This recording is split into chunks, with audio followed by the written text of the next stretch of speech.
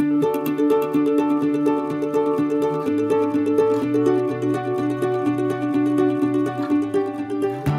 Linda Van Valkenburg. And I'm Ron Gore. And you're listening to the Co-Parent Academy podcast.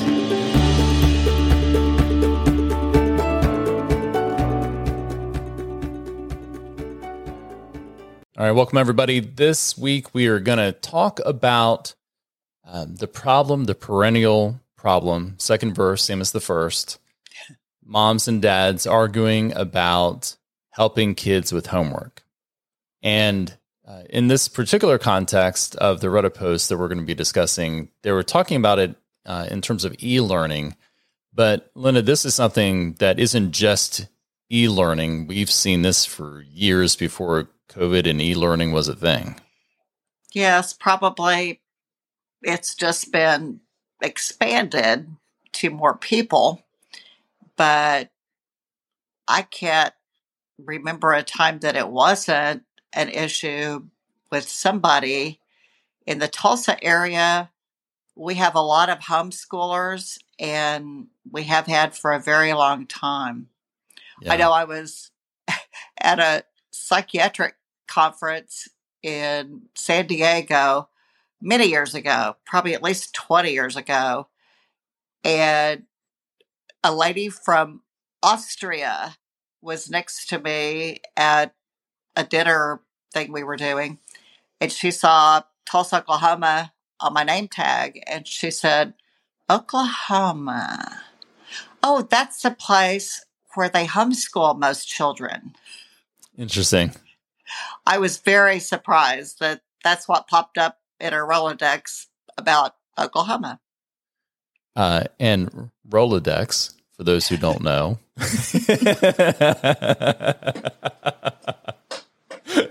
I'm surprised you know.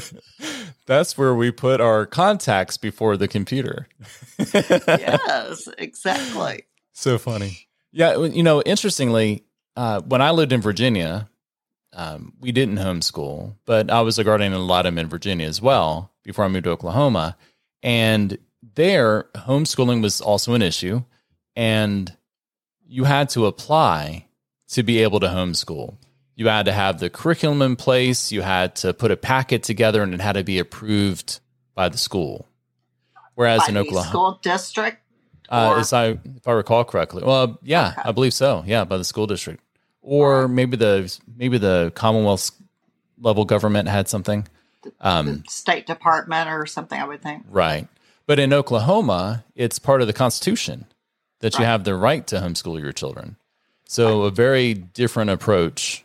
Very different level. You had to prove that you were academically capable in Virginia of homeschooling.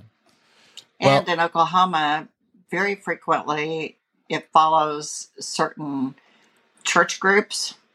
Right. And there will be a lot of support, and the curriculum may come from the church group itself, or you may have some co-op kinds of activities, even sports, that are done through the church. Yeah, when Rebecca and I first moved to Oklahoma, Aiden was, I think, 7 or 8, and we homeschooled him for the first year while we were trying to figure out where we were going to live, and we were staying at her parents' ranch, kind of out in the country, and we participated in a homeschool co-op that had a band and athletics and all sorts of things. It was a very well-structured thing. And I can remember the songs that they used to learn things like in my brain, and I can't get them out. That's why that works. Exactly. No doubt. Okay. So let's take a look at this person's post. She says that the 7-year-old lives primarily with her and has every other weekend at dad's house. And during COVID, she was able to move to working remotely, and she did that to supervise her child's e-learning. It was a priority for her. But it's put a strain on her relationship with her daughter, she says. And this is a younger child, I perceive. Right. And it put a strain on the relationship because dad really doesn't want anything to do with homeschooling, with the remote schooling. And that makes her in the position of mean mom, constantly telling the child to get her work done, reminding her to finish the assignments and all of that. And then she goes to dad's house for the weekend, and it's all fun and games, no school, no stress, just fun. At mom's house, the child's throwing fits, acting out, telling her she wants to go to dad's because it's boring at mom's, and she just feels like she's losing her relationship with her daughter. She said, I don't feel like I have the same little girl anymore. So this is tale as old as time in terms of the parenting. So what's your response to this, Linda? Especially, I thought it was interesting. She feels like she doesn't have the same little girl anymore. I thought that was an interesting comment. Yes, that did tell you a lot. I would imagine, even though she didn't say the actual age, but I would imagine it was an elementary age child. That's what I was thinking. Yeah. Yes. And I would say that, it's not just dads who don't necessarily want anything to do with homeschooling or schooling in general. I think we heard probably more than we ever have about that kind of feeling from parents during the early COVID days into the first year. Right. As far as, wow, this used to be something they went to school and did. And I picked them up at the end of the day. It might help a little bit with homework, but I wasn't in charge of the whole process. Right. So it's really, I hope, as an old teacher talking here, I hope it's given more parents, many more parents, a much higher respect for the professionals who are educating the children at school, and even for the parents who are trying to teach their children at home as homeschool teachers. Yeah, it certainly was. It did provide insight, because I remember during COVID hearing Aiden on some of his classes, and you could tell the difference in teachers. Some teachers were actively engaging with the students and doing the work, and some teachers were just goofing around, and you saw all sorts of different teaching styles, let's say. Exactly. But even the teachers were really thrown with how to do it and what to do. Yep. But you could definitely tell that the teachers who were all about it, who were doing the work and educating the kids, you could see what it takes to get that job done when you're doing it right. And it's very similar to, since COVID, I started doing, as most therapists did, and doctors, work online. Mm-hmm. And I pretty much bucked it coming and going until I really did it enough hours that I felt comfortable with the process, all the flaws in the system and what I could do to combat that or rescue the session from that or whatever. I quit being afraid of it and embraced the ways that it was better. Right. And decided not to go back to an office setting because of that. But I know many people that greatly prefer to keep doing it the way they'd always done it and have an office. And I think it has a lot to do with your personality and how it best fits for you.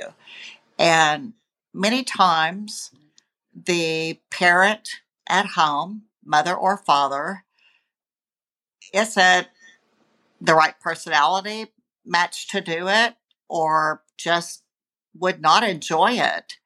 And so, my thing with that is please don't do that to yourself or your children if that's the case. In this case, mom seems like she's definitely all about it. She's dedicated to the idea of making sure her daughter gets educated and dad isn't. And there may be lots of reasons for this.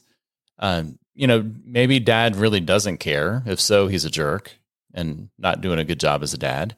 But it may be, and we don't have a lot of the demographic information here to know, maybe dad doesn't feel confident in teaching her. Maybe dad doesn't feel like he understands how to do the education without being overly overbearing on her. He doesn't have a soft touch for how to get her to sit down and listen. And those are skills that he should definitely learn. And maybe he's not vulnerable enough to express his concern and get help from mom and how to do it better. That's one of the things that I think I've seen from time to time. That's a huge, to show that vulnerability to your wife, I think, even in general about education, but much less to your ex, is really asking a lot.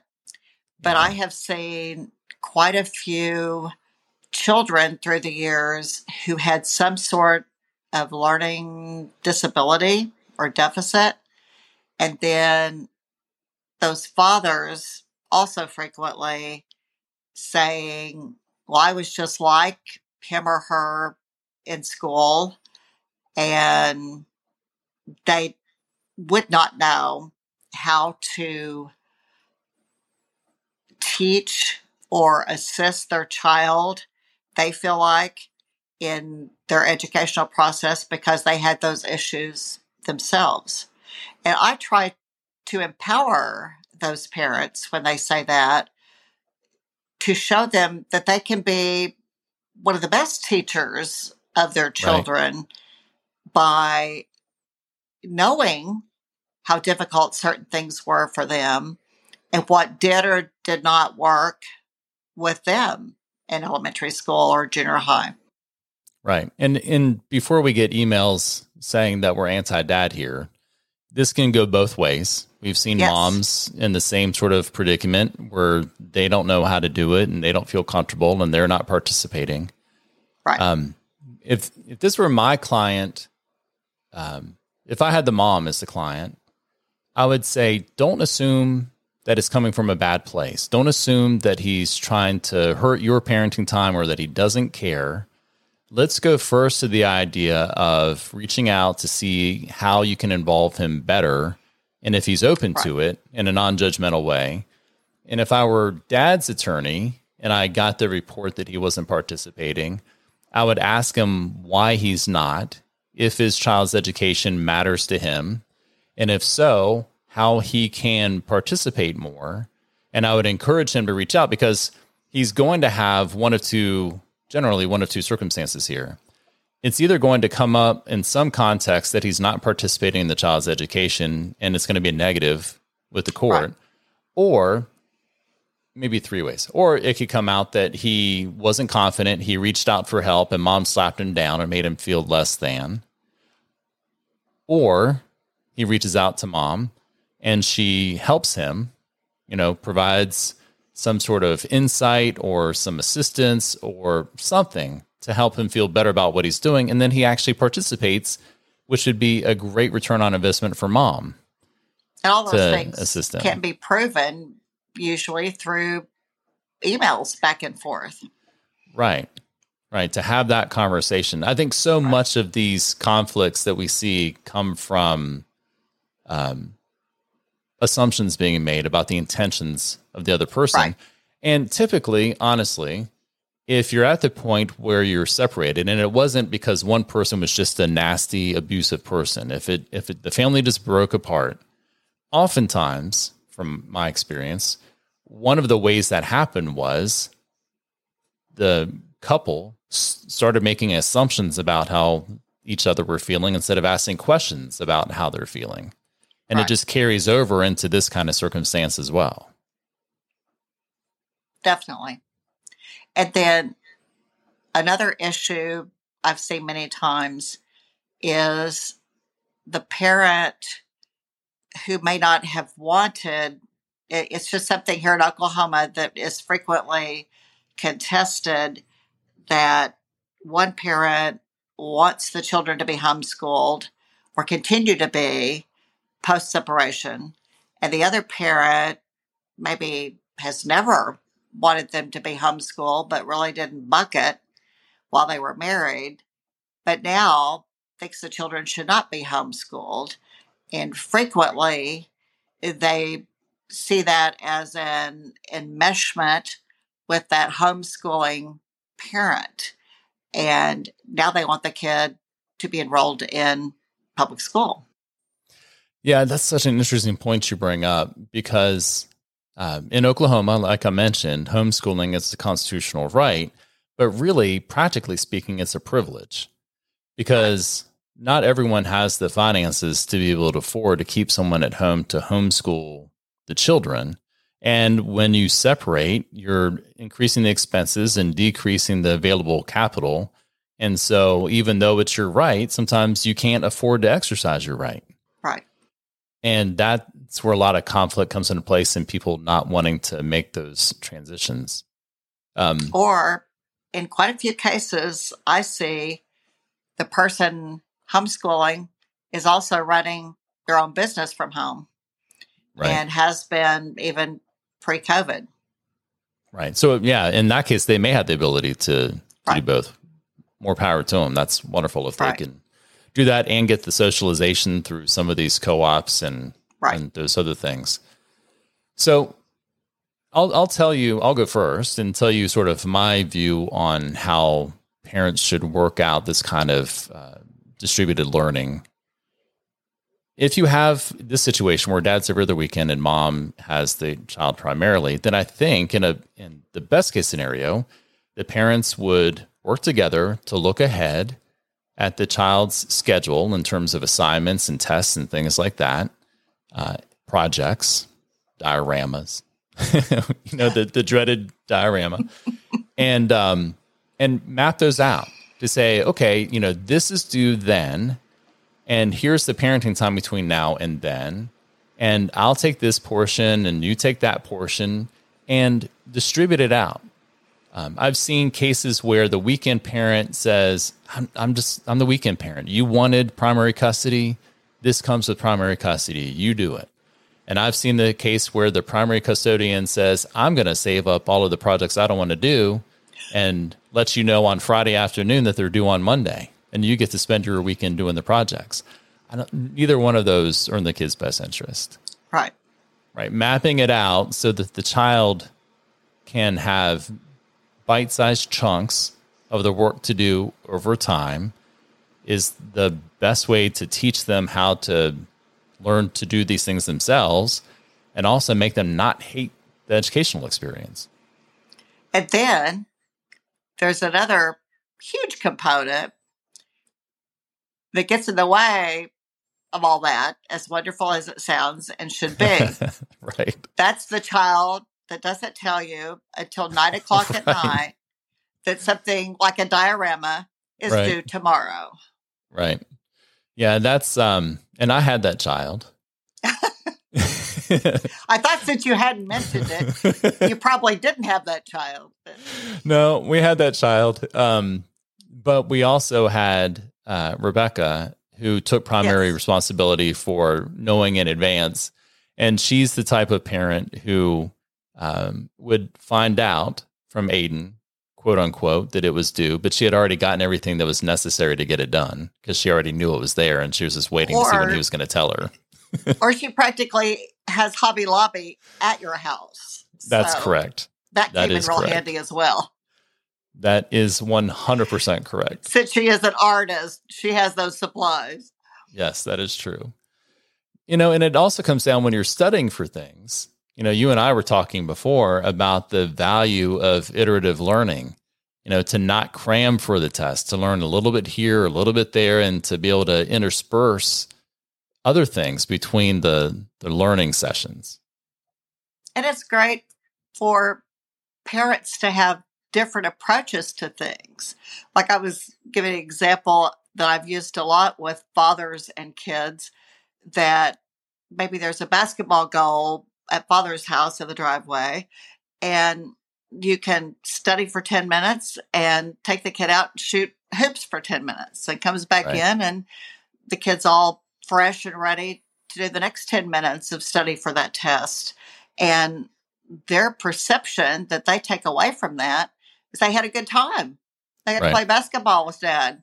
Not that he made us study, you know. So you can make anything very palatable. You know, it's fun and can be very engaging, whether you're reading, whether you're doing math. You know, during the summer, you can continue to practice math skills, any of their writing or spelling kinds of skills through writing with sidewalk talk on the sidewalk. You know, there's a lot of fun things and fun ways you can go about things. Yeah. And then I don't know why this popped into my head, but it's also helpful to get on the same page about when you allow your child to actually fail. So Rebecca and I had conversations when Aiden was in elementary school, you know, when things were not foundational. So things that weren't going to build and be built upon, but were one-off, you know, dioramas or projects or whatever. Sometimes I found it to be helpful to allow him to fail, especially when it wasn't going to hurt. It's not like he's not going to get in college because he failed a diorama project in 4th grade. But he was going to get in trouble at home and have a consequence. And so rather than riding to the rescue sometimes, if the parents can work together in advance and say, hey, yep, they told me about this last night. It's not going to get done. We're on the same page. It's not going to get done. And we're going to have a consequence at both households so that they can learn the lesson now on something that's inconsequential. Yes. And I will say that many times fathers do tell me that they feel very left out of that real parenting lesson kind of component. So I love that if people could be encouraged to have joint consequences and lessons taught at both houses. So there's not a good guy and a bad guy. Precisely. Right. Okay. Well, we wish this mom luck with the volcano that she has to make and the diorama and the poster board or whatever else, all the other projects, the flashcards, and hopefully Dad will board in the closet. Yeah. And hopefully Dad becomes more engaged. But one of our principles in the Co-Parent Academy is that it's your responsibility to help make your co-parent the best parent they can be. And this is an example of where maybe there's something that mom just doesn't quite get about why Dad is taking this position. Right. If she might ask some, hopefully she may ask some questions that could actually help provide better educational support for their daughter and help bring both she and her ex closer together by bonding over the situation and learning a little bit more about each other and helping him feel like if he's vulnerable, he doesn't get slapped down, he gets some help. This would be an example of that. Yeah. And I would like to see each of the parents be able to use their strengths to add to their child's education. I love it when a child tells me, because I do ask all the time, who helps you with homework or the parenting at home. And I love it when a child says, well, my dad is really great at English or writing or whatever. And so he helps with those areas. Mother's really great at math and science. So she helps with those areas. You know, it's wonderful if they realize that they have combined strengths from both parents. Right. Exactly. Yep. Couldn't say it better. So let's end on that. All right. All right, everybody. Have a great week. Take care. Bye-bye. Thanks for listening. If you'd like to leave questions, comments, or concerns, please email podcast@coparentacademy.com. And please remember to rate, review, and subscribe to Apple Podcasts, Spotify, Stitcher, or wherever you listen.